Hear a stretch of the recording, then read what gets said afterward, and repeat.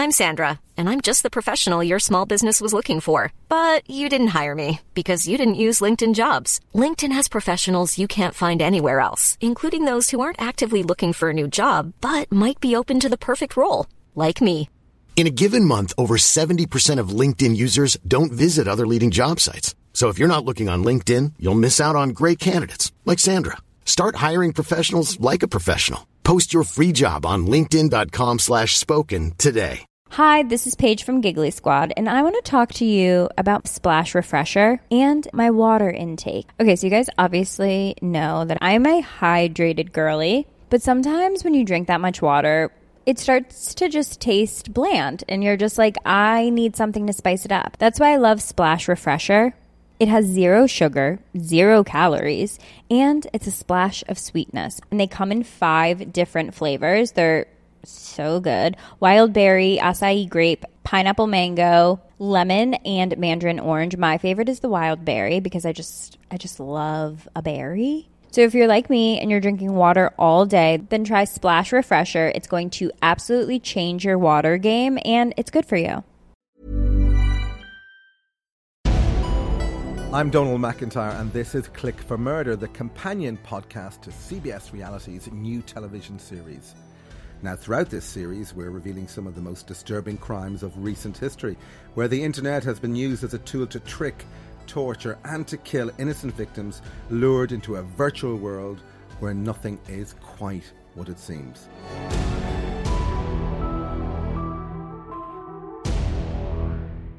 Well, on today's episode, we're looking at the case of Michael Roberts, a serial adulterer and sex addict who strangled his wife Vicky after she discovered his infidelity. But what drove Michael to kill Vicky? And what role did the internet and social media play in this killing?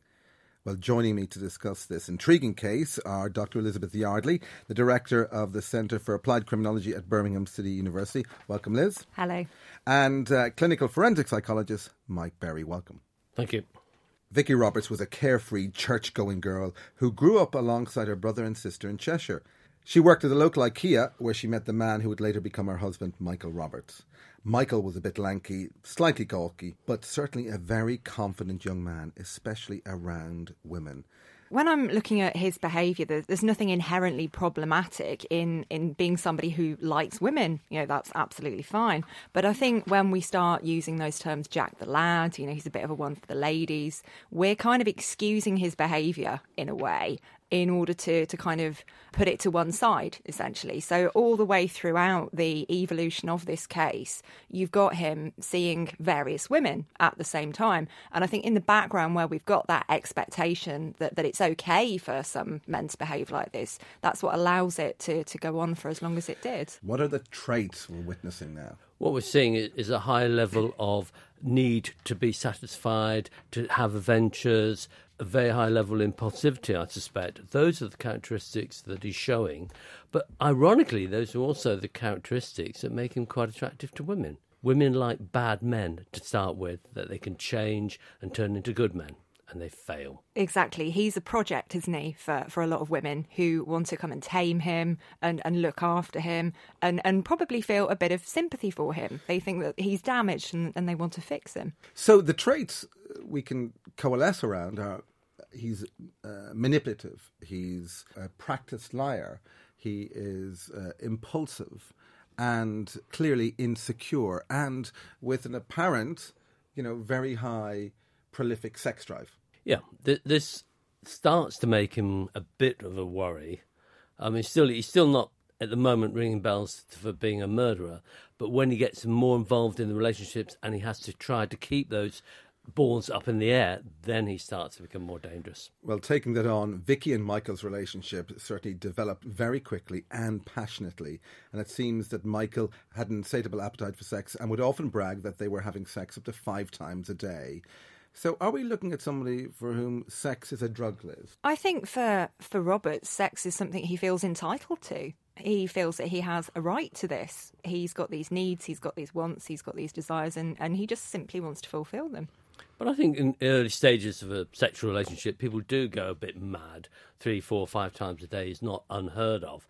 I think it goes off after about a month to 6 weeks. It starts to slow down a bit. When real life gets back into it, you haven't got the time for sex for 5 times a day. You've got other things to do, like work and family life and everything else. I think it trails off. In any case, it seems very early on that something happened that severely impacted their relationship and their sex life. Michael claimed later that Vicky fell pregnant and had an abortion, and that as a result their sex life dwindled.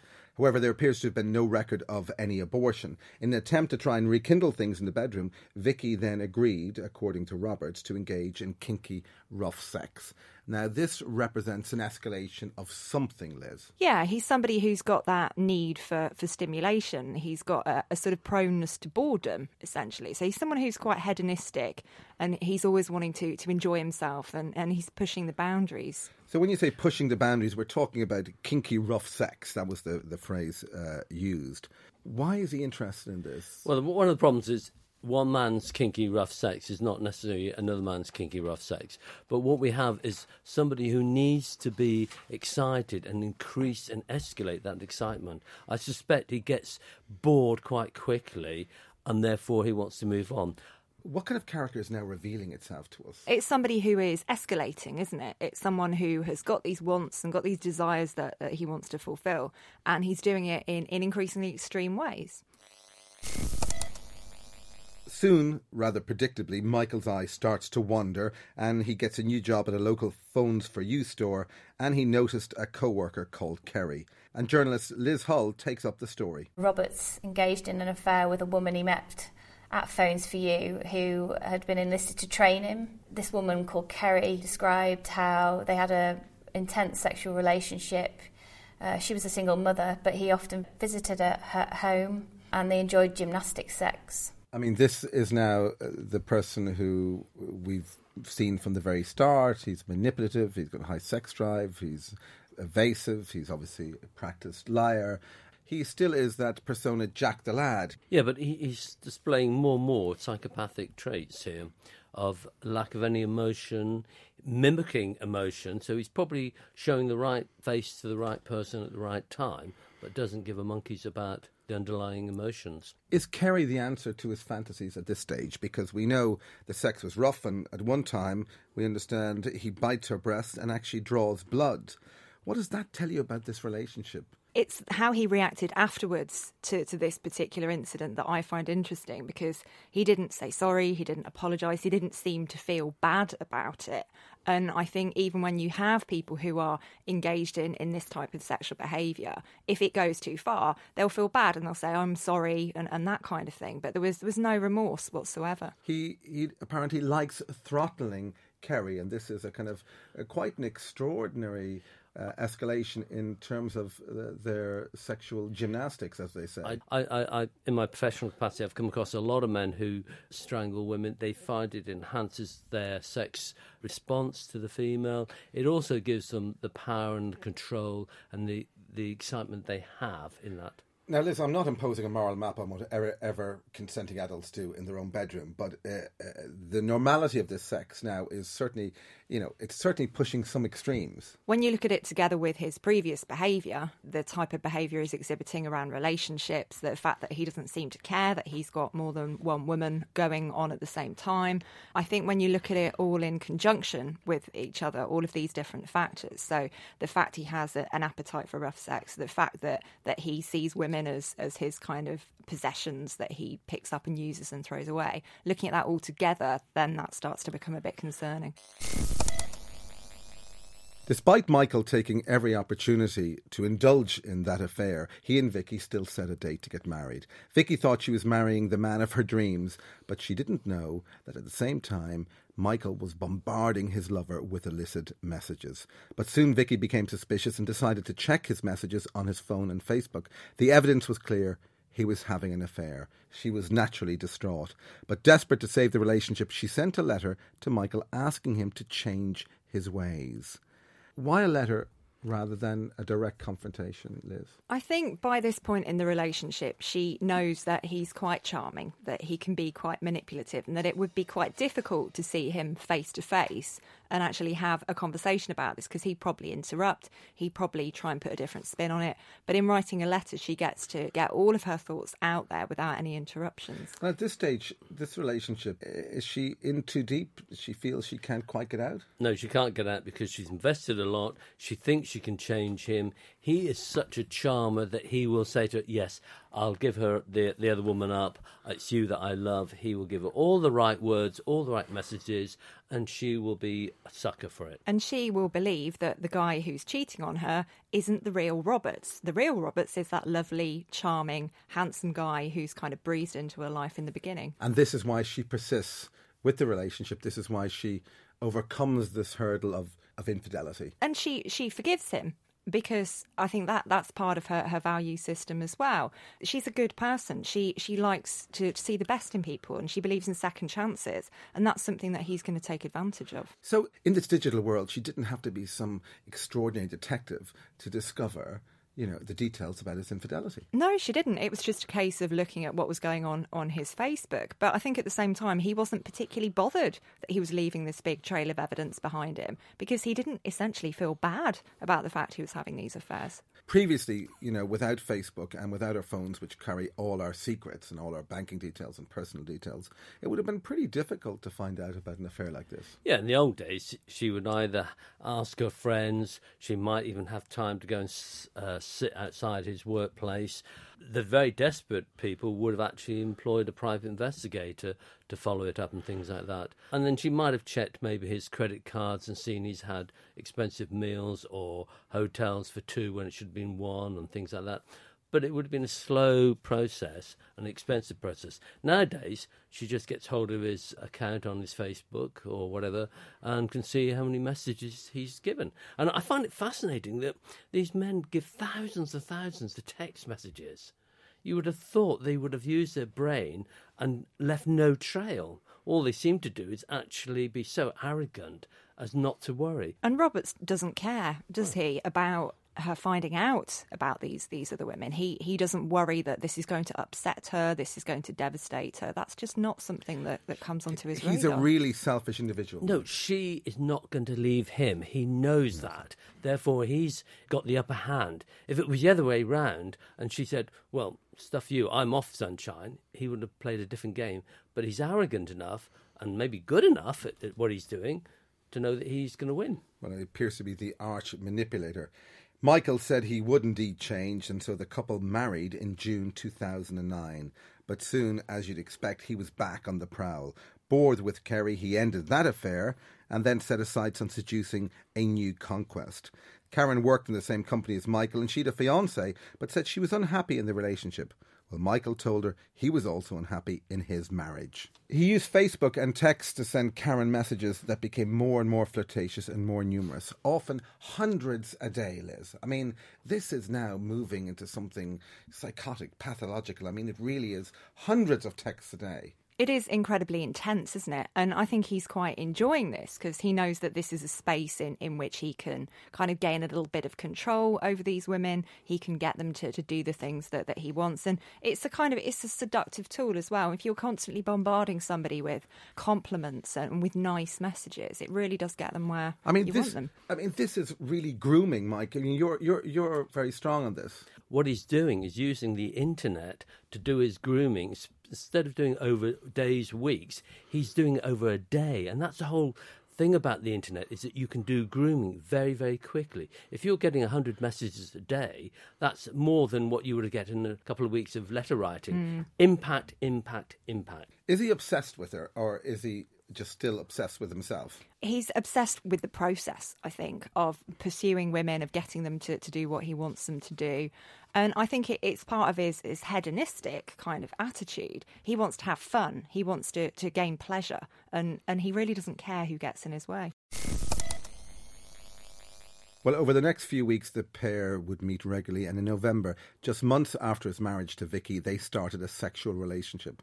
They would meet in hotels or have sex in a sports car. Michael also bombarded Karen with messages. In 1 month, he sent over 5,000, often sending them while he was with his wife or even having dinner with his in-laws.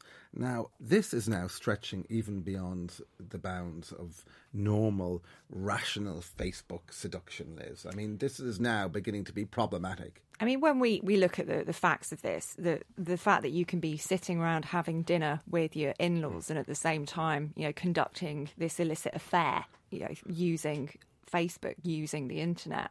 But yeah, if you look at the volume, over 5,000 messages in the space of 1 month, that's an awful lot. So he really is kind of ramping it up here. Isn't he getting a particular frisson out of seducing and cheating on his wife in front of his in-laws in their company? Yeah, he's getting his rocks off on that. I mean, I'm just amazed that he has the nerve to do that. He must have some set of stories that he can tell, though. Should he have been caught, he would have said, I'm contacting her because it's work or whatever. And that's the advantage he's got. Having a work relationship, he can contact her and say, it's work. If it was a girlfriend in a different setting, he wouldn't have that flexibility. So we talk about red flags. Now, if you're kind of distilling who Michael Roberts is at this stage, what kind of picture do you paint of him? Are we now marching him on the way to being a potential murderer?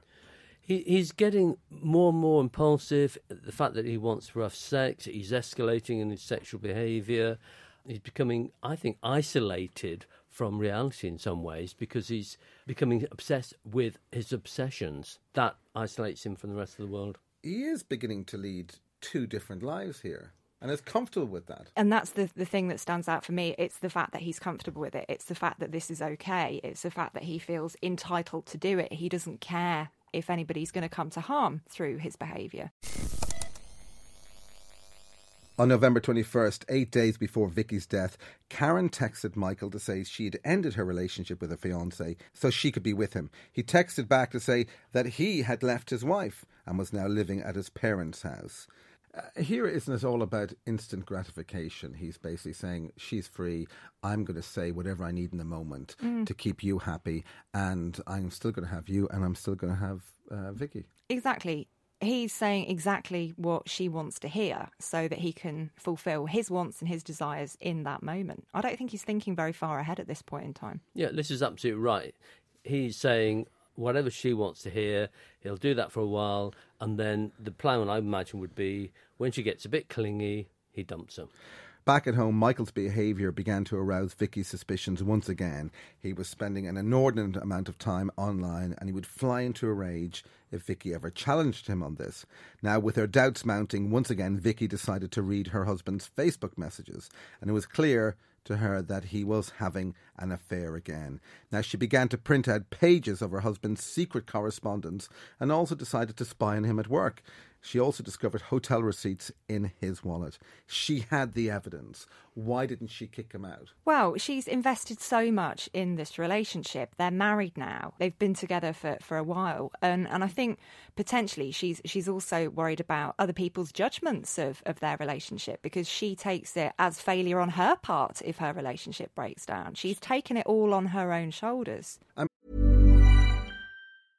Cool fact, a crocodile can't stick out its tongue. Also, you can get health insurance for a month or just under a year in some states. United Healthcare short-term insurance plans, underwritten by Golden Rule Insurance Company, offer flexible, budget-friendly coverage for you. Learn more at UH1.com.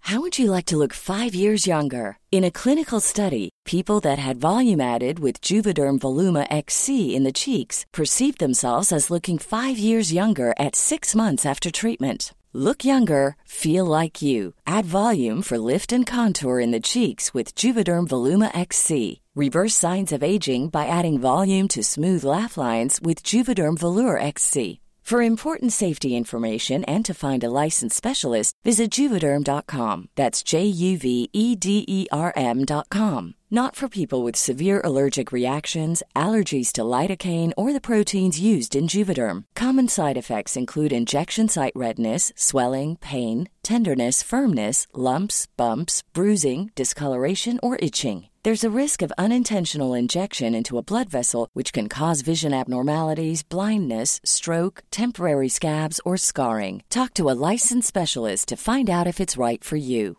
Hi, this is Paige from Giggly Squad, and I want to talk to you about Splash Refresher and my water intake. Okay, so you guys obviously know that I'm a hydrated girly, but sometimes when you drink that much water, it starts to just taste bland, and you're just like, I need something to spice it up. That's why I love Splash Refresher.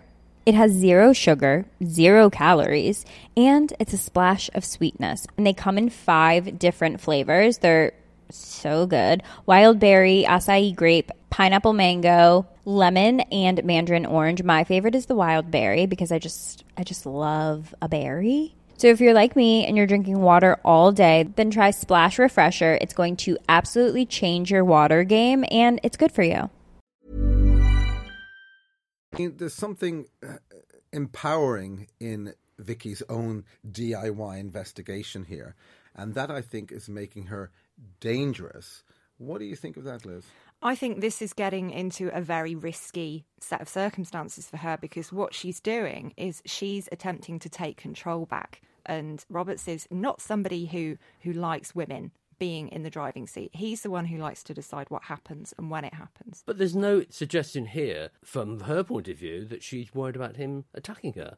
You get the impression she's worried about him charming her and convincing her that it's all lies, and that's why she's got the evidence. I can't see anything here that would make her feel uncomfortable that he's going to kill her. What's interesting here is there's no direct lead up. There's no apparent traditional forms of domestic abuse, but we're seeing other forms of domestic abuse if we interpret it in the wider and more acceptable sense now, which is about power, control, manipulation. This is one of the mistakes that we've made for many years, both as criminologists and as society more generally. We use this thing called the violence myth. So unless there's violence, we don't believe that it's abuse. But what's been going on here in this relationship is abusive, because he's cheating on his wife, he's being incredibly manipulative, incredibly controlling of her, and that is abuse. And I think we really do need to recognise that, because this guy doesn't just snap, it doesn't just happen out of the blue, it's an escalation of behaviour. On the morning of her murder, Vicky used her laptop to look up a hotel that Michael had stayed in with Karen. She then decided to take action. Journalists Mark Smith and Liz Hull describe what happened. Vicky confronted him with some printouts of Facebook messages between him and Karen, and also some receipts from a hotel where they both stayed. They argued, and it's thought that she threatened to tell his parents that he'd been cheating on his new wife. That appears to have been the tipping point. Well, it seems that when confronted by Vicky, Michael flipped and then strangled her, and she resisted, but he was simply too strong. Did he flip? What was the reason for his rage? I mean, he could have just taken it on the chin, walked out and started a new relationship. No, he didn't flip. He didn't flip at all. Often we look at these things as coming out of the blue, as these guys having lost it. But what he's doing here is he's doing what he's always done, and that's exerting control. The thing is, he's being confronted by his wife, who's not going to take any more of this. And he basically changes the project from one in which he's trying to control her by keeping her in the relationship to one in which he's seeking to destroy her for wanting to leave it. No, I disagree. I think here we've got a classic impulsivity act. He's being pressurised by a push to the point, and he does an explosive piece of violence. What I find interesting, he made no attempt to hide it. So we haven't got the classic, I've got to get rid of the wife so I can marry the mistress game. He doesn't try to kill his wife in any logical, methodical way at all. It's just an act of impulsivity. Well, Liz, what's extraordinary is his actions after he killed Vicky. He phones his lover Karen, and for 2 hours they chat about mundane subjects like the X Factor. This is some really separation from reality. It appears to be, doesn't it? But what's going on here is that Roberts has solved a problem. So rather than looking at it as, I've killed my wife, I feel terrible about it. No, that's not what is going on in his head at all. He solved a problem. because she's been confronting him, she's been nagging him and annoying him and trying to make him accountable for his behaviour. And he's made that problem go away. He really doesn't care. He doesn't have empathy. So he's just moving on, essentially, very quickly. The day after the murder, Michael then goes shopping and meets his lover for sex at a Travelodge in Bangor. And then, perhaps, reality hits home. The next day he turned up late for work and told a colleague that Vicky had left him. He also sent a text message to Vicky's phone saying, "How's your day going?" and then sent other texts to friends and family, all in an attempt to prove that she was still alive, so as not to alert anyone. Now, this is not a very sophisticated attempt at covering up a murder, Mike. No, it's a very poor attempt. And again, it shows that he hadn't planned to kill her. His act was impulsive. He's much more interested in now trying to find some way of solving his problem. But he's not using much sense at all. He should know that you can trace text messages, that all those things can be done quite quickly by the internet. We know he's lying. I think he's so arrogant at this point in time. He's killed his wife. It's been a day or so, and nobody's cottoned on to this yet. So I think he is feeling quite powerful at this point in time. On December 1st, Michael began to set about disposing of Vicky's body. He goes to a local supermarket and buys sponges and sacks. And we know from the CCTV that he appeared to be very calm during this very gruesome shopping trip, even casually munching on crisps. I mean, again, no emotion here. This is the psychopath that we saw in development, evolving in the early stages of his behaviour. Oh, without any doubt, psychopathic behaviour here. He's just not bothered, really. He's got a problem. She's a problem.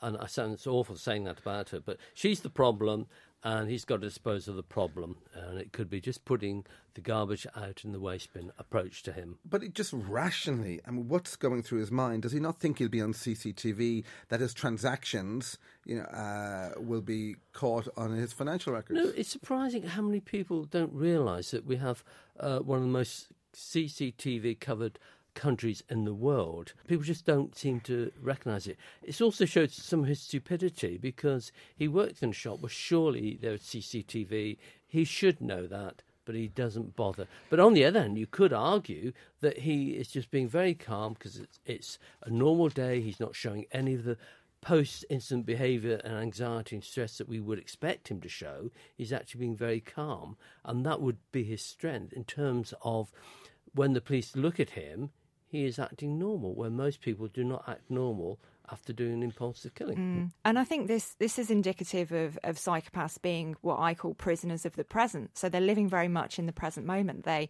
have a lot of difficulty reflecting on the past. They also have a lot of difficulty projecting into the future. And when you have these things going on, you do tend to see this kind of behaviour that we sit around and go, what on earth are they doing? What are they thinking? But they don't think in the same way that we do. And then Michael Roberts upped the level of deceit. Using Vicky's phone, he sent a message to himself saying, "I love you, but I can't keep this up anymore. I'm going to leave you." Does he really believe that this trick will work? I imagine he would. He would think, oh, well, I'll get a message, I'll use her phone, it makes a story that she's left me, it's given evidence to that, and that makes sense to him. And we've got to say, it makes sense to him. And he's placing himself in the role of the victim here. She's left me. She's done something to me. I'm not the aggressor here. Back home, Michael carefully wrapped Vicky's body in the plastic sacks he had bought and put her in the garage, and then went about his everyday life.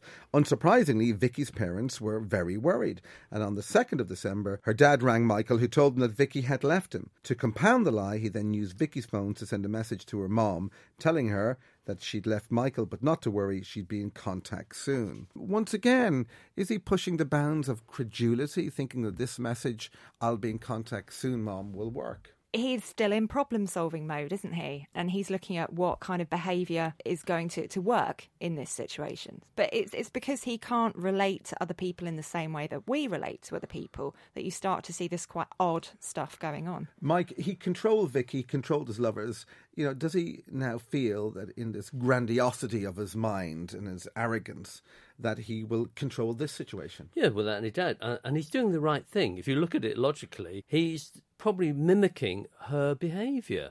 She would ring up and say, "Oh, I'm a bit busy now, Mum, I'll ring you later," as a lot of daughters and children do to their parents. "I'll ring you later. Everything's okay. he's doing the right thing. He's giving the right kind of message. There's nothing in that message that the parents would think, oh, my God, I've got to get down there straight away. Because he will have learned from observing her behaviour with her parents as to what was normal, because he's been on the scene for quite a while, hasn't he? Well, Vicky's parents, nonetheless, were suspicious. This behaviour was out of character, and the language used in the false text message sent by Michael was not the kind that she would use or the kind that Vicky's parents recognised. So they called the police, who in turn soon contacted Michael. Hello, is that Michael? It is. Hi, Michael, it's the police here at Runcorn. Okay. We've had a phone call off your wife's dad, and that she's missing at the moment. Right. Obviously, we're a little bit concerned at the moment. Is there anything else that you can tell us as to why she's gone? Basically, I got a message yesterday saying that she's left me for someone else. Oh, right. She's basically left me for someone else. She's got her stuff with her, but all the clothes have gone. And as I explained to, because obviously they're a bit worried that it was, like a snatch and grab or something like that. Right. But as bad as it sounds, I've been through everything. A passport's gone, a driving licence is gone, and so obviously, as you can imagine, I'm devastated. Okay. What I'll do, I'll just have a word with the sergeant and just see what he says. Obviously, I'll just tell him what you told me. Okay. And I'll see what he says. Am I all right to give you a ring back in a bit? Yeah, sure. Well, the police did call again, and they asked to meet him at his house. At that stage, he agrees, but why did he agree? He must have thought that there was still, with the body still in the garage, that there was a real chance he was going to be caught here. He wouldn't expect them to be searching the house at this stage. They would just be knocking on the door, asking for confirmation that she's run away. I find it interesting. He says, she's run away with somebody else, another man.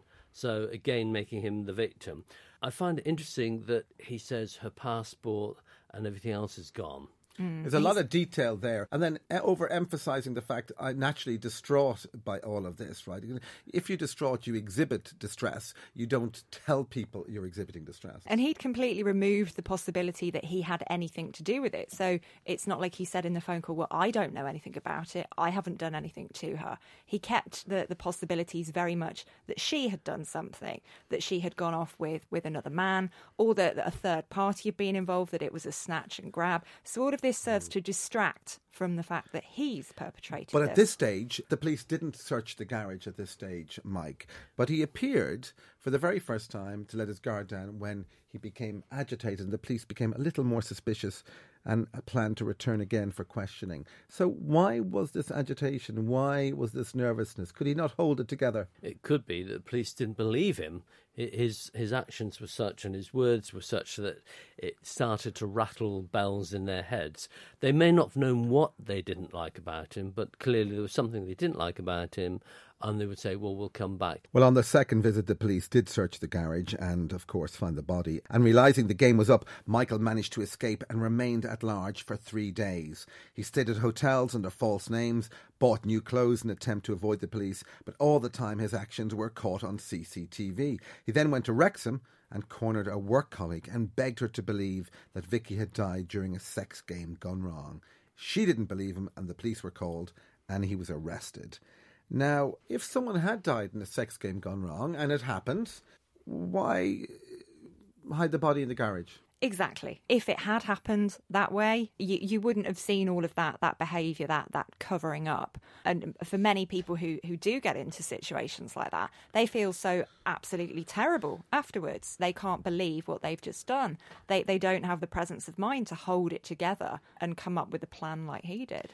Yeah, it's what we call post-incident behaviour. When people have done something like a killing and they're not planned it, they get very anxious, very stressed by the situation, go off, get alcohol or drugs into their system, try to calm themselves down. He wasn't doing that. This is a man who used the digital world to seduce women, and eventually it left a trail which led, of course, to his ultimate conviction. But what kind of social media killer do you think he is? How would you define him, Liz? Well, if you look at the way in which he used social media specifically in relation to this murder, I'd class him as an imposter. So he took Vicky's phone, he used her accounts and tried to maintain the illusion that she was still alive. And we've seen quite a few cases in which this has happened. I disagree. I see that's post-incident behaviour. I see him very much a predatory character. This guy is always chasing after women, using the internet in a way to corner his target. And I see it very much as stalking in the classic hunting role. He stalks them, he gets them in the corner, he gets what he wants. I mean, just to put it, Liz, this is your typology of social media killers. And I think there may be an argument for seeing a fusion, a crossover between predator and imposter. Yeah, I think there's definitely room for a crossover here, but I look very specifically at their behaviour in relation to the killing itself. But if you look at what's happening beforehand, then he is using social media in terms of developing his relationships with these women. He might not be meeting them online, but he's learned that social media, that messaging is a really powerful tool in bombarding people with affection and attention and getting them exactly where you want them. In a perverse way, Michael still sees himself, obviously, as a victim from what we heard at court. And it seems as if he feels that if Vicky hadn't confronted him, then if she'd indulged him, she'd still be alive today. So the murder, effectively, was Vicky's fault. This is incredible, isn't it? Don't confront me and you'd still be alive. And this is what a lot of abusers will do. They will blame their victims. You drove me to this. Look what you made me do. It's classic behaviour. Stalkers do that all the time. When they're arrested by the police for stalking, they turn the story around the other way and say, it's not me that's stalking, it's her or him that's stalking me. And they become the victim. Could this murder have been avoided, Mike? I think we've got a situation where he would eventually have got violent with Vicky. I think as later on, if she hadn't challenged him now, she would have challenged him later on, he would have been violent. Whether that would end up in a series of physical domestic violence or homicide at this stage, we don't know. Yeah, I think it was inevitable that Roberts was going to cause harm to somebody at some point along the line because of that lack of empathy, because of that lack of guilt and that real failure to understand how other people feel. And certainly all the traits of a psychopath, Mike. Oh, yes, well, and the question, this guy could be classified as a psychopath. And that makes him dangerous in terms of risk assessment and predicting when he's going to be safe to let out. What are the traits? The classic signs of a psychopath is somebody who mimics emotion, doesn't actually experience emotions but mimics them. They're often very socially skilled, they're very self-confident, they're driven, and they're very manipulative, and they will play games with people quite happily because they don't feel guilt. They are people who will actually do things, know they're wrong, and don't give a monkeys. Michael Roberts was found guilty of murder and was jailed for a minimum of 17 years. So thanks to my guests, Dr. Elizabeth Yardley and Dr. Mike Berry. And of course, you can watch the full documentary of Click for Murder, Michael Roberts, on CBS Reality. From me, Donald McIntyre, for now, goodbye.